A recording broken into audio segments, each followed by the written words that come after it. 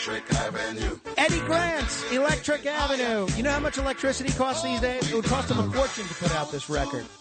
This is The Other Side of Midnight. I'm Frank Morano, analyzing the primary elections here in New York State, both Democrat and Republican, on to November. There's still some state Senate primaries to get through and some congressional primaries to get through in August. But here to help us break that down is one of the most sought-after political consultants, not just in New York, but the whole country. I've known of E. O'Brien Murray, a.k.a. Obie Murray, for many, many years. He sort of catapulted to fame in the political world with his incredible victory running Bob Turner's campaign after Anthony Weiner resigned from Congress. He's done a great deal of work in politics for both Republicans and Democrats, done some lobbying, been in the casino business, done some crisis communications, done all sorts of things, and he's occasionally kind enough to shoot me some great information via text as he's listens live. And as if I wasn't fond of Obie Murray enough already, he came to the studio draped head to toe in The Other Side of Midnight now I get the gear. Thank you. Yeah, Thank you. Shirts, hat, you name it, he's got it all. By the way, you can check all that out if you go to WABCRadiostore.com. Obie, thanks for coming in studio. It's great to be here. I'm glad I finally did it. Yeah, me too. So we've been talking a little bit about the results, what happened. Any surprises to you? You follow these races as closely as anybody. Democrat or Republican, any surprises? I think one of the ones, Swazi, and his numbers and where he came in, Jimani, was, to me, a bit more of a surprise. But I had two people told me that last week. They were saying that's where things were going. So total surprise, no, but yeah, it's what it was. I mentioned early on that when Hochul first became governor, she was viewed as a pretty weak incumbent. People were saying Tish James is going to win. They were saying Andrew Cuomo is going to get in the race. They were saying this person's never been elected governor. How was Hochul able to put together such a massive coalition in a relatively short amount of time to put together such a landslide win in the primary? Well, let's go back to history for a second. You mentioned James, Attorney General. When I ran the race for Keith Woolford 4 years ago. So I followed that primary very closely. We didn't know who we were going to get. And James, in that race, ran 50% in New York City, and they got 40 in the race. Those would be rough numbers. For the Democratic primary, 75% of the voters are from the Hudson Valley to the tip of Long Island. Therefore, north of that is 25%. A lot more of the state. Yeah, North Country out to western New York, central New York, the whole southern tier. And what do you have? 25% of Democratic voters. You take that concept for Hochul from Erie County, and you bring that down to New York City. What was her New York City vote like? And you take the New York City vote from 4 years ago against Jimani, and that was her challenge up front. And you put James in there, and that was the team she tried to build for New York City. I think what really happened is once the party started getting behind her, you take the party chairman here in New York City for the Democrats, 5 chairmen out here, and they can do quite a bit. And you put your numbers together. Staten Island's very small from the Democratic side. For Republicans, it's very strong. But you take the other 4 counties, you get Bronx, Queens, Brooklyn, and New York County, and you get the excitement behind a Democrat with a party. The faithful really follow. They're going to the party events. They're going to these all the clubs the Democrats have throughout the city are very strong and active. You start doing that, and the governor ties in there, and that's the wave she caught. Explain to folks why that is. We've been chronicling on this show, not just in New York, not just in America, but really around the world, kind of the trend towards populism, left, right, and center. And yet in New York, whether it was the assembly races or the governor's race or the lieutenant governor's race, this was a tremendous win for the party leadership. The establishment had a very big night last night or tonight. How is the party leadership able to mobilize the Democratic or Republican primary electorate so effectively at a time where it seems like more and more rank and file voters seem kind of ticked off at their own leadership? Well, I've not gone through the numbers. I've had Sure. Like I had dinner tonight at Empire Steak when you're advertising. Terrific. Had a fantastic time on the West Side there. But I was out and about. I was at a Republican event tonight. I was at the governor's event tonight. So I haven't looked at the computer side by side. One of the reasons I want to try to get on here. But when you look at the turnout this year compared to what it was in 2018, I'd be curious where it was, because you had a lot of money being spent by the AG candidates. You had Maloney going. You had James. You had Eve from up in Buffalo. You had Teach Out from the Hudson Valley. So you had 2 in the Hudson Valley. It was a mix, and the money behind it, the energy, those numbers, I'm curious what that turnout was 4 years ago compared to now in the Democratic primary. So as far as the top ticket races go, the only surprise to you was that Swazi performed so poorly. It was in this. I wouldn't say poorly. Just his compared to Jumaane at that point, where the order came out. Because Jumaane had no money. Tom spent a lot of money. I think what the governor was probably able to do was try to bring somehow the moderate voter back to her towards victory, and Tom was trying to tap. But again, money is a mother's milk of politics, as Governor Whitman used to say.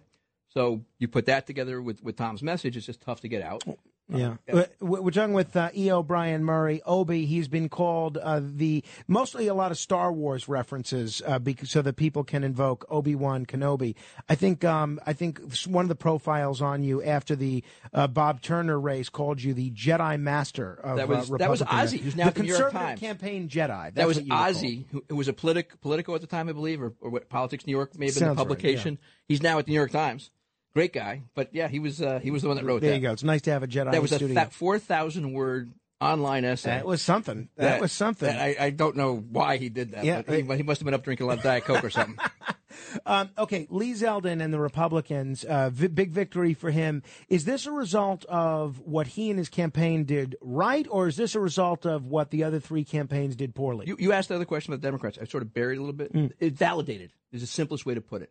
You may say it was the party and the leadership, and they're great men and women, both parties across the board. But validation to somebody that didn't know is a terrific motivator for people to support somebody at that time.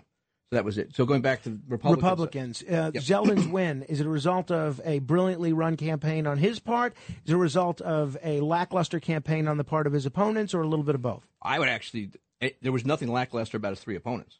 The money spent by a couple opponents, the energy. I had text, calls, comments when I was out and about Andrew Giuliani. Everybody was impressed with him on TV. Whatever the topic was, they may have not agreed with it or not, but Democrats didn't agree with it. Republicans, some did, some didn't. But at the end of the day, the way he carried himself on TV, they were like, "Wow, that was pretty." You're talking about in the run up to the debate, Andrew Giuliani from day one, when somebody saw him at the convention out in Nassau County, and they were, wow. And this was the guy who ran for office the first time. Yes, he'd be on Newsmax, but it's very different as a candidate. What was the thing that kept him from putting together enough votes to win? Probably money for the first part. I mean, you can't get your message out, no matter who you are or what you are. We've had great men and women in both parties run for office who don't win, and you're like, wow, the other person won. How'd that happen? They got their message out. Right. And Bill de Blasio is a great example I like to use at getting that message out. Campaign finance, New York City, like, love, hate it, different things. You and I had conversations. Yep.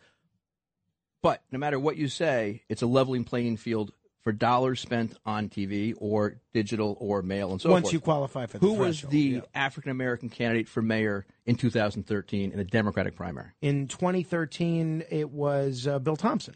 That was. Yeah. But you even had to hesitate yourself a little bit. Well, it's just all these years. No, but the average person thinks Bill de Blasio, right. Not that he was African-American. Right. We tapped into the black vote. John Liu was on black radio, and ads and money he spent there. And as Anthony Weiner fell down, and as you talked about that you had him on your show a couple weeks ago, as his numbers evaporated, Bill de Blasio picked them up. But the Dante ad caught the attention and earned media, and that was significant. Bob Turner in 2011, in that race, earned media, was magnificent. With Mayor Koch, I had the greatest time in my political career sitting there with Mayor Koch, myself, Bob Turner, and one other gentleman who since passed away with the mayor, and talking about how Bob could win this race. Mayor, I can imagine. The mayor would call me on Saturdays from Montauk when he was out there. Obie, I got to talk to you. I'd step out of the office out in Howard Beach and be on the phone with that man for 30 minutes. And it was magnificent. He was a treat. He was a treat to be around. I was lucky for Bob to. I didn't meet Bob the day he announced. What do you think the future is for Andrew Giuliani? You mentioned maybe as a TV pundit. I suspect that's what he'll do. And frankly, whoever's running for president on the Republican side will grab him in 2 seconds. All right. Handicap the general election for us. Lee Zeldin, Kathy Hochul. The conventional wisdom is that she has a very strong advantage. Is that how you see it? I wouldn't answer. It's not an easy answer in that sense. I think it oversimplifies it. You have historic activities in New York, whether it be COVID, whether it be crime, which are something that both parties speak to differently. And at the end of the day, it is the voters that get motivated to show up, as we learned in 2018, when all the Democrats showed up to vote in 2018, And the Republicans that voted for Donald Trump didn't show up because he wasn't on the ballot. And the Democrats showed up to go after President Trump. And the Republicans that voted for him said, oh, he's not in the ballot. Right. I'm not going. Yeah, nobody learned that lesson better than my friend Dan Donovan that year. Let me tell you. All right, this was the – go ahead. No, but where I was going with that is that this year, June primary, last time was September. Right. Republicans in a competitive race had never had any situation, with the primary especially, that wasn't September in recent years. You now have from June to November to raise money. At this point, you have June to November to organize, to unite the party. So Zeldin can maybe he get has a little an bit opportunity of a that was snowball. Never there before. He has the opportunity also to fall into challenges that then create quagmire for a longer time to get out of. But also during the doldrums of summer right now, he can travel the state. He can raise money. He doesn't have to spend money on TV. It's raise it and spend it at that point. It's going to be very interesting. We're talking with O.B. Murray. Let me ask you also about the lieutenant governor primary, which a lot of folks thought was going to be a bit more competitive. The winner of that was the person that was plucked by Governor Hochul to replace the now under indictment Brian Benjamin, her first choice as lieutenant governor. This was Antonio Delgado in his victory speech last night. We have to combat the forces of hate and division by meeting people where they are. Not with a top-down politics, but with a bottom-up approach, where our strength is our unity.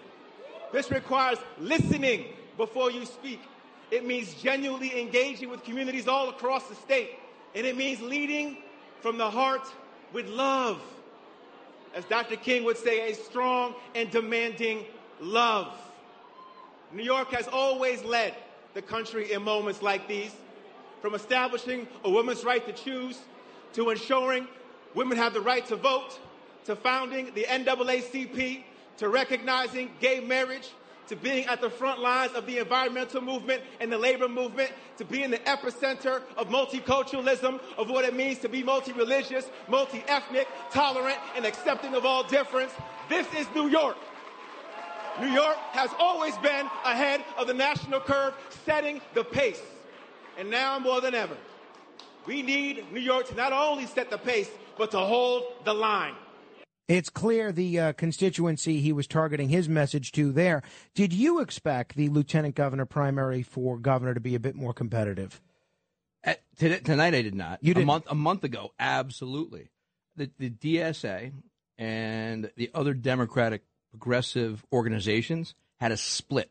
If you go back to when they filed petitions, one of these little things you and I pay more attention than others, very rarely do you see two candidates on the same ticket in this situation, governor, lieutenant governor. They had two separate committees to fill vacancies. Only name between the two, Brad Lander. Where was Brad during this lieutenant governor's race? He disappeared. Right. He evaporated. Right. Why? Because his allies backed Jumaane Williams running mate, I would think, right? No, that's what, and that was Jumaane Williams and Anna had different committees to fill vacancy on the same petition. Working Families Party and DSA didn't come together at the beginning. I see. And they split up in the middle. Why did AOC step up and endorse this week after early voting, after you could raise money? If you look what happened in the mayor's race, she stepped in and endorsed late. What'd that mean to the woman she endorsed? She couldn't raise money in a matching fund situation. So why did AOC? I have to think has someone around her that has the political sophistication to know of the impact of her endorsement at that juncture. Why did she do it in the mayor's race? Why did she do it in the lieutenant governor's race? I always like to speak facts. If I don't know the facts. Yeah. So I'm going to make this. You to I know, and I want to disqualify because that's one of the things that because I work for Democrats and Republicans across the years.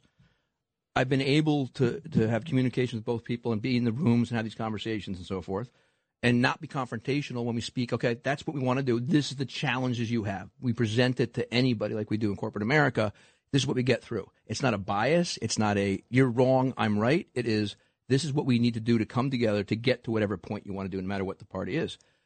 AOC, I believe, and her people, whatever was going on, had other priorities.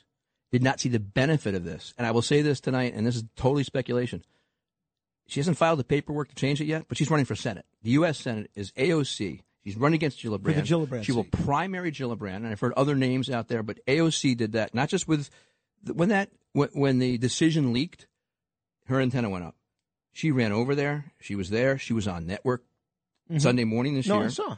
And if And you saw this early on, too. There were tweets, and I saved them. I was putting this together, different people making the message out. There was a press conference down, I think it was at NYU, at Washington Square Park, and with progressive. It was Lander, and it was somebody else, another progressive running. They were coming together, then Anna, and it wasn't Giamatti. And Giamatti had family things, and God bless, and I hope they're all healthy. But there were times when he would be out, and he wasn't with them. And you saw them at an event up in Albany when it was Latinos and African Americans, different things.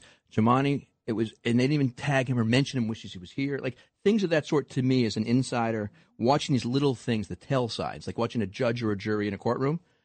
I watched these things a bit closer in that sense.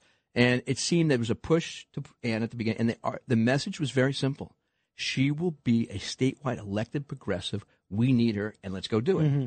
And that may have scared people, because if she had won, that means 2 years from now, she could run from lieutenant governor for U.S. Senate and never lose lieutenant governor office, and the governor couldn't kick her out. So should she be a threat to another Latino Senate women? Ambitions. A Latino as governor, as lieutenant governor of New York State would be the high, I believe. There could be California, be some other Latinos, but as a woman here in New York would be one of the, if not the, and I can't say the because I don't know, but one of the highest-ranking Latinos, whether Democrat or Republican, in the entire country at a time when the Latino voters are up for grabs. Last question, and we're going to bring you back throughout the morning.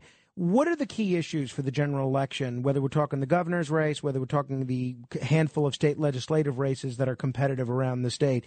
The issue that got the most attention on the Republican side during the primaries was crime. Suozzi tried to make that an issue in the Democratic primary contest. Didn't seem to get as much traction there. What are the big issues that you see each candidate focusing on? Is it going to be Hochul talking about abortion and Zeldin talking about crime, or is there more to it that you see? I don't think abortion is a motivator for your and her side of the aisle at that point. The Republican side is not going to help her, and a lot of the independents aren't too, because then the debate comes over about what the abortion laws are and where it goes. Because as people will talk about, it could be, I'm not going to name states, but the Acme state going far right and the Widget state going far left, right? Whatever it might be, right? New York has to figure out what it might be and where she's going to go. Everything she did now is for the Democratic primary. The gun issue and what happened in the Supreme Court. She was answering that question for a Democratic primary voter. If that decision came out after the primary, it might have been softened up a little bit to bring people together and unite. Joe Biden's message was unite. When you saw his signs, text unite all across the board. So bringing people together is going to be a major part of this thing. Crime, yes. Abortion at this point as a motivator for their troops. But it's the economy, stupid. James Carville, what he did with Bill Clinton, that is always going to be right now. You pay every time you go to the pump. And that would seem to inure to Zeldin's benefit, right? It should. And it goes back to what the surveys are going to say. Who do you think is going to get you there and do a better job? The governor lowered the gas tax, whichever that was. I want to speak back when I know it, but the gas tax down. But you still have income tax, you still have corporate tax, you still have other taxes. In New York City, you have what is going to be congestion pricing. She was a big proponent of that with the Democratic primary, with environmental issues and so forth. But every single voter that votes in Queens pays it. Obie Murray is here. We're going to check in with him throughout the morning. We have some other expert analysts that we're going to check in with as well. Ty DeLorean, the man who may be the son of John DeLorean. He's going to join us in about a half hour. We'll talk about cars, and we'll take your phone calls as well. If you have any comment about my discussion with Obie Murray, give me a call, 800-848-9222. This is The Other Side of Midnight. Straight ahead.